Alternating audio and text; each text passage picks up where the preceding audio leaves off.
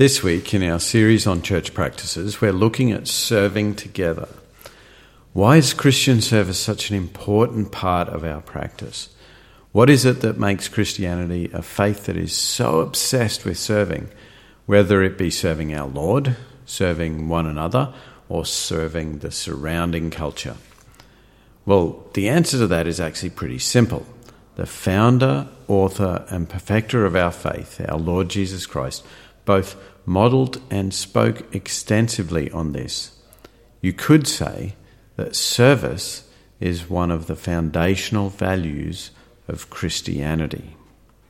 Jesus' idea of service stands in stark contrast to the ideas that suffuse our world.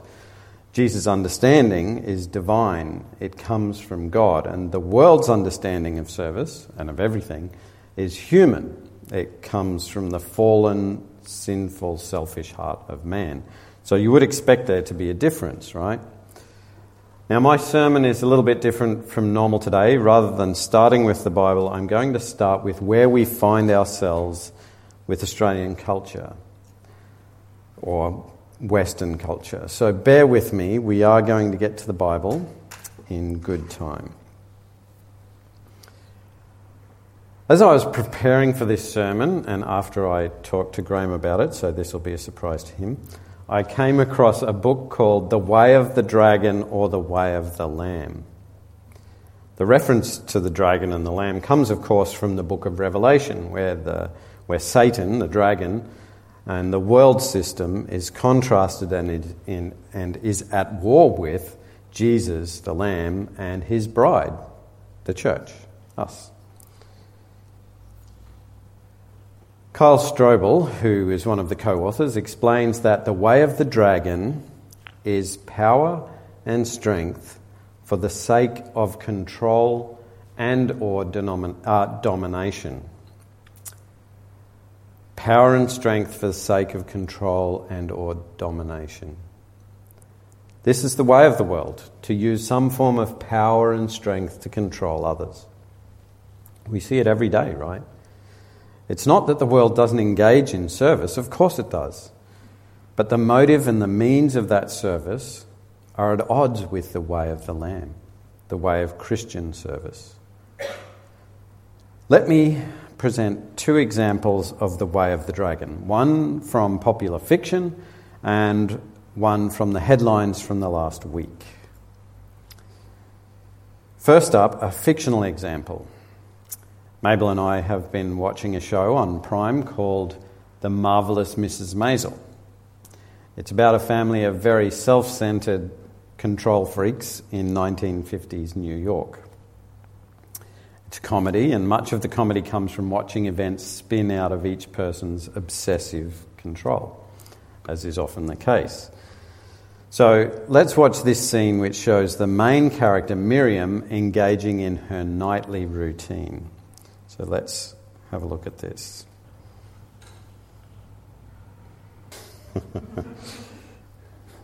So, a question.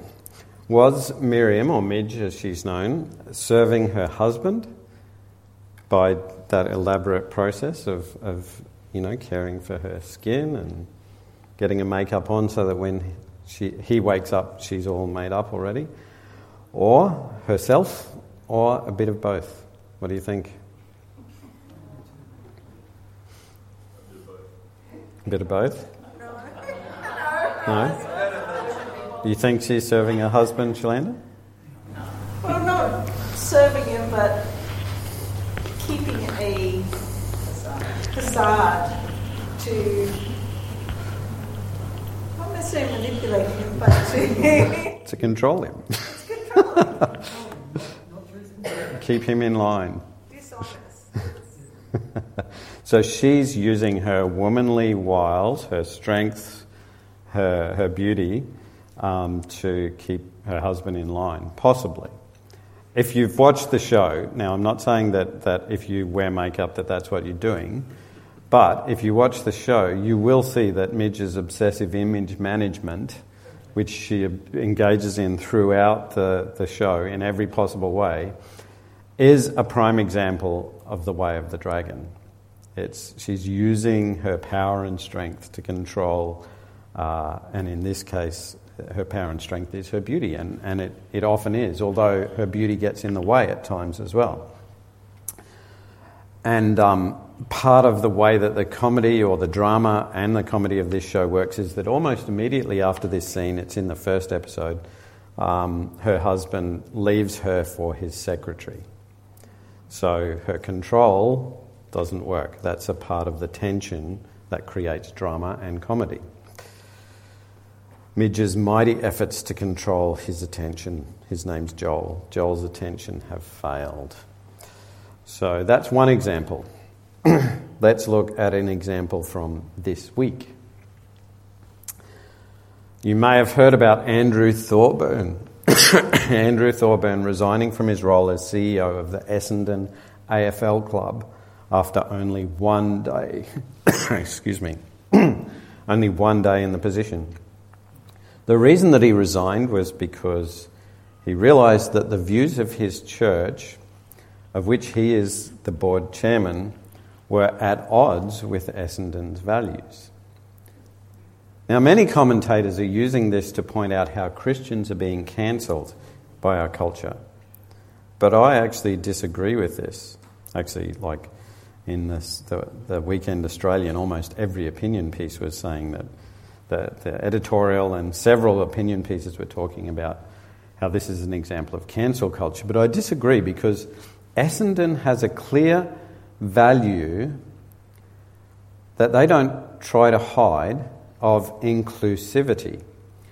Now, what inclusivity means, ironically, is that Essendon is very exclusive, as this cartoon very ably illustrates. Essendon inclusively embraces people like, say, Victorian Premier Daniel Andrews, who is a member of the club, who, during the week, took the opportunity to label the traditionally Christian views of City on a Hill, that's Thorburns Church, as hateful and bigotry, to use Andrews' words. But if Essendon includes people like Daniel Andrews, how can someone like Thorburn have any position of authority in that club? Thorburn might manage a job as a humble accountant, so long as he keeps his head down and doesn't share his views with anyone. But how can he function as a CEO? Someone expected to promote this value of inclusivity, which labels Christianity as hateful and bigoted. Thorburn chose his church over Essendon, and for that I think he must be congratulated and admired. But I wonder what made him think that he could be CEO of an organisation so dogmatically anti-Christian as the Bombers Football Club. Thorburn, unfortunately, chose for himself at that point the way of the dragon, the way of power and strength in the role of CEO, and he suffered the embarrassing consequences. In our modern society, most of us are going to have to work for organisations whose values are at odds with our own. This is something that we're all going to have to face. So long as we can work out our own values within that organisation, that's okay. Does that limit our options within the organisation? Yes, of course it does. And so it should. If an organisation has clearly expressed values, we need to be able to work within them. In the UK, just this week, to give an example, a nurse was, I think, appropriately sacked from the NHS, that's the National Health Service, for stating that Conservatives should not be resuscitated. So that the only way you can get health service in the UK is via the NHS, correct? Pretty much. So basically, that nurse was saying that if you're a Conservative and you die, you should stay dead. So she was sacked. I think that's appropriate. Her values were at odds with her organisation. The NHS is there to help people, regardless of whether they're Conservatives or Liberals. And she should have no expectations of keeping her job if that's her attitude.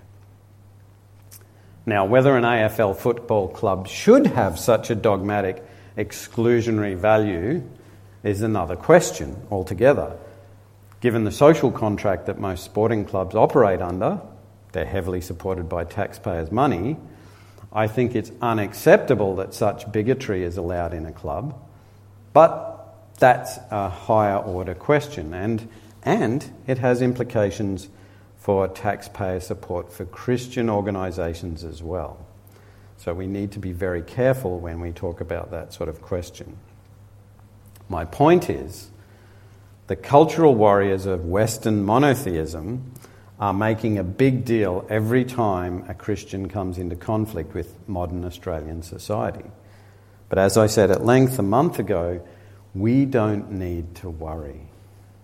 Our strategy doesn't depend on having CEO positions in confused football clubs. We don't need to be running the nation's media.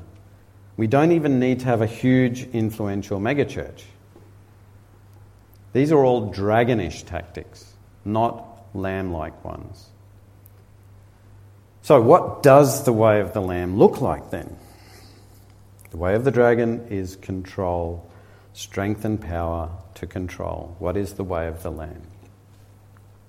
Well, let's join Jesus and his disciples as they rest up in Capernaum after a long, dusty walk.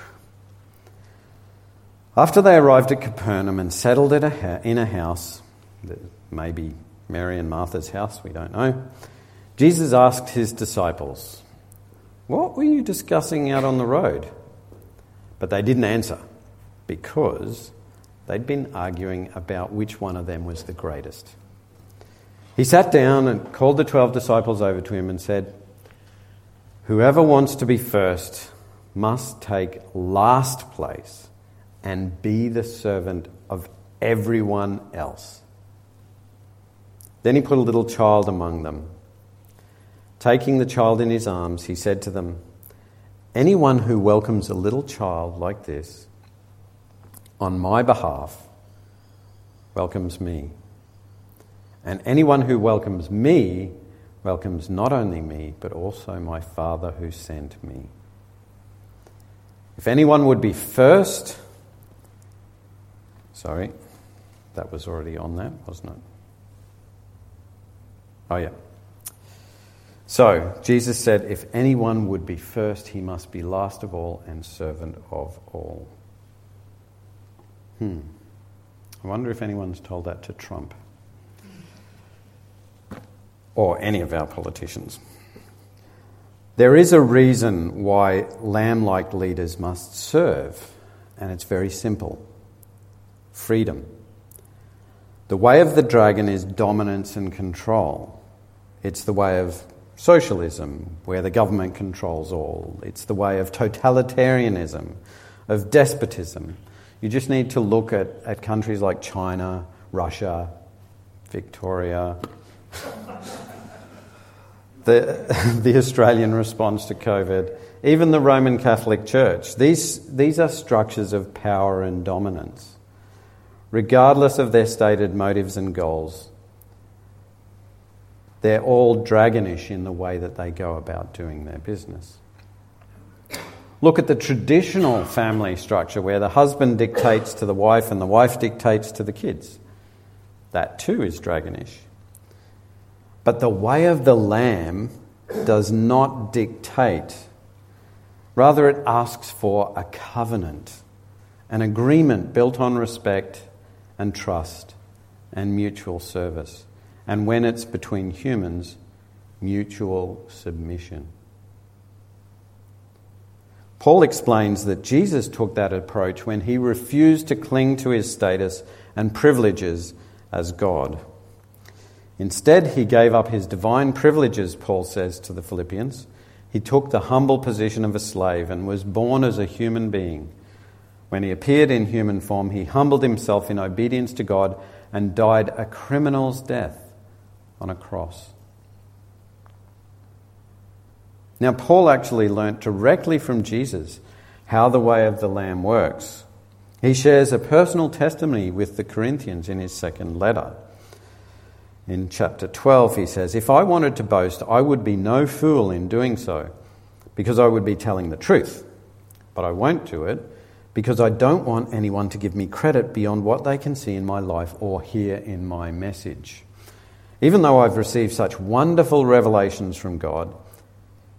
So to keep me from becoming proud, I was given a thorn in my flesh, a messenger from Satan to torment me and keep me from becoming proud.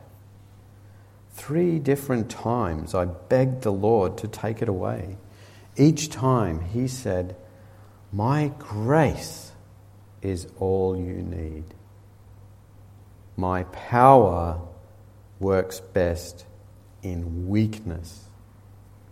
So now I am glad to boast about my weaknesses, so that the power of Christ can work through me. That's why I take pleasure in my weaknesses and in the insults, hardships, persecutions, and troubles that I suffer for Christ. For when I am weak, then I am strong." The way of the Lamb is to allow God's power to work in our weakness. When we serve in humility and selflessness, the mighty power of God is at work. The dragon can rage and fume, but the weak, humble servants of the Lamb will triumph. So this is all very well, right? But it's a bit abstract. What does it look like in real life? The first thing to note is that the way of the Lamb is not a lonesome cowboy or heroic loner sort of way. The way of the Lamb is the way of community. In the book of Ephesians, Paul describes the Holy Spirit's vision for the church. I don't know if you remember our sermon series on Ephesians, on this beautiful book, but this book contains so many piercing insights. Hopefully our sermon series managed to convey that a little. But so many insights into how we must live as followers of Christ in a fallen world. If we are to serve Jesus, we cannot do it alone. So Paul's call to serve in the latter part of Ephesians starts with a call to unity. If we pick up in Ephesians chapter 4, Ephesians chapters 1 to 3 are sort of giving the way that what the church is, and then in chapter 4 Paul starts talking about how to be the church. He starts with, "I therefore, a prisoner for the Lord, urge you to walk in a manner worthy of the calling to which you have been called, with all humility and gentleness, with patience, bearing with one another in love, eager to maintain the unity of the Spirit in the bond of peace." You can see here what it is that's important in our service. It's the attitude with which we serve. We must serve humbly, gently, patiently, forbearingly, and lovingly. One of our primary goals must be to maintain the precious unity that we have, a unity which is supernatural. It's a gift of the Spirit, and so it does actually need special attention. Now, Paul doesn't just give general direction. He also tells us how to serve in those areas of our lives where we spend most of our time. Family and home. Well, hopefully we spend most of our time there. Certainly back then, people spent most of their time there. And again, his approach is radically different to the world's. Lifehack, which is a great website if you want to know how to live your life, theoretically, suggests a range of things to help you enjoy life, starting with focusing on yourself. It's hard to read there, but that says focus on yourself. Make time to relax. Avoid the news, because it'll just make you anxious. Sorry about that, I've just messed all of that up for you. And nurture your positive relationships, because those negative relationships are just going to make you feel horrible. That's a dragonish way to manage your life. In contrast, talking about marriage, the foundational relationship in family, Paul says, "Wives, submit to your own husbands as to the Lord. And husbands, love your wives as Christ loved the church and gave himself up for her." Paul's advice to parents and children follows the same pattern. Actually, I think I've got something more to say about that. Sorry. Yes, I do. Now, if you want to hear those ideas about marriage unpacked more fully, I have done that, and I suggest you go back to my sermon on that from January last year. It's on our website, January 2021. But just let me point out a startling feature of Paul's advice. Paul tells wives to focus on their service to their husbands. And he tells husbands to focus on their service to their wives.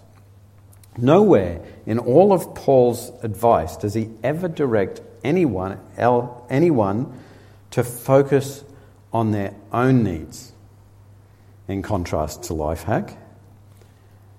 Nor does he advise you to try to force someone else to do their job properly. We're only responsible for one person, ourselves. And we only have control over one person, ourselves. So we shouldn't be like Midge, who focused on her image. Rather, we should focus on doing our best for the benefit of the other.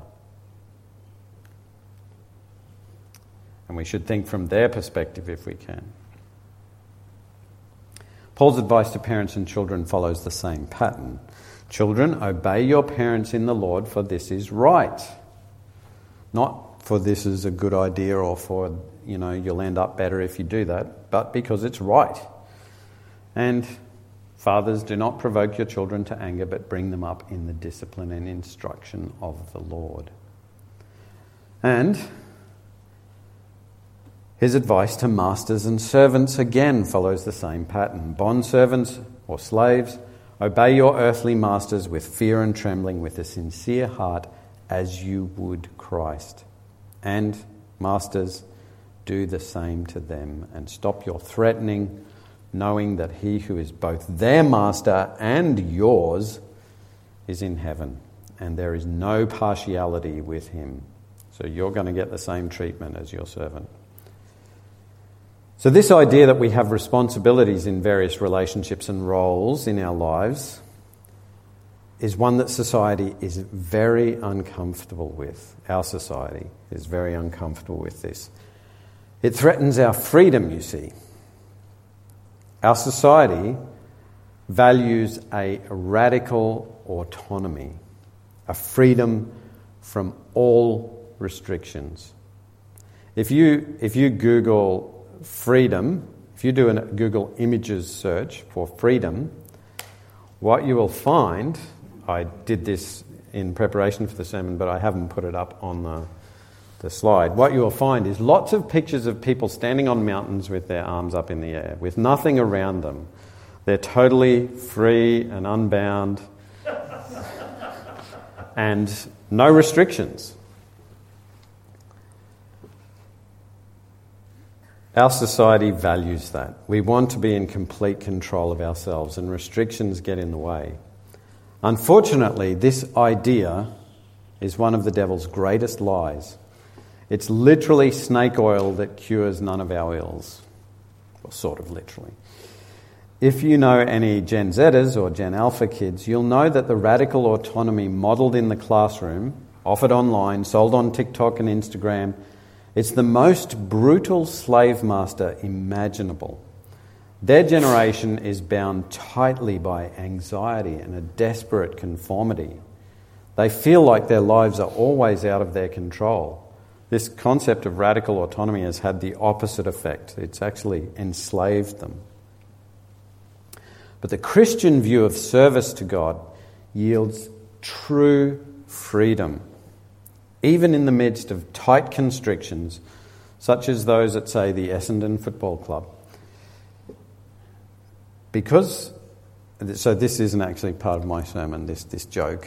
It was just yesterday's cartoon, and it's talking about the Essendon Football Club again. But you can see how radically different the world's ideas are to Christ's ideas. And because we're Christ's servants, the opportunities that we're denied, such as being the CEO of an AFL club, are not a real issue for us. Christianity focuses us on our responsibilities, not on our rights. Jesus' blessings, such as in the Sermon on the Mount, are countercultural. If we can live out a humble, faithful, loving life of service, Jesus will use that to change the world. We don't have to become the CEO of Essendon or the Premier of Victoria or the head of a megachurch. The Apostle Paul explained it to his readers who lived, remember, in the pagan Roman Empire, one of the greatest examples of power and dominance. Peter explained it this way: "For the Lord's sake, submit to all human authority, whether the king as head of state or the officials he has appointed. For the king has sent them to punish those who do wrong and to honour those who do right. It is God's will that your honourable lives should silence those ignorant people who make foolish accusations against you. For you are free, yet you are God's slaves. So don't use your freedom as an excuse to do evil. Respect everyone and love the family of believers. Fear God and respect the king." That is the spirit of our service. So whatever good things we find to do, let's do that with an attitude of humble servanthood. Because remember, Jesus' power is found in our weakness. The way of the dragon leads to death, but the way of the Lamb leads to eternal life. Let's pray. Lord Jesus, the world tempts us with its way of power and control. Our own hearts desire that. That's what we naturally want to do. Yet your word teaches us that your way is a way of humble service. Help us to accept the constraints of our circumstances and to trust you to show your power through our weakness. In your name we pray. Amen.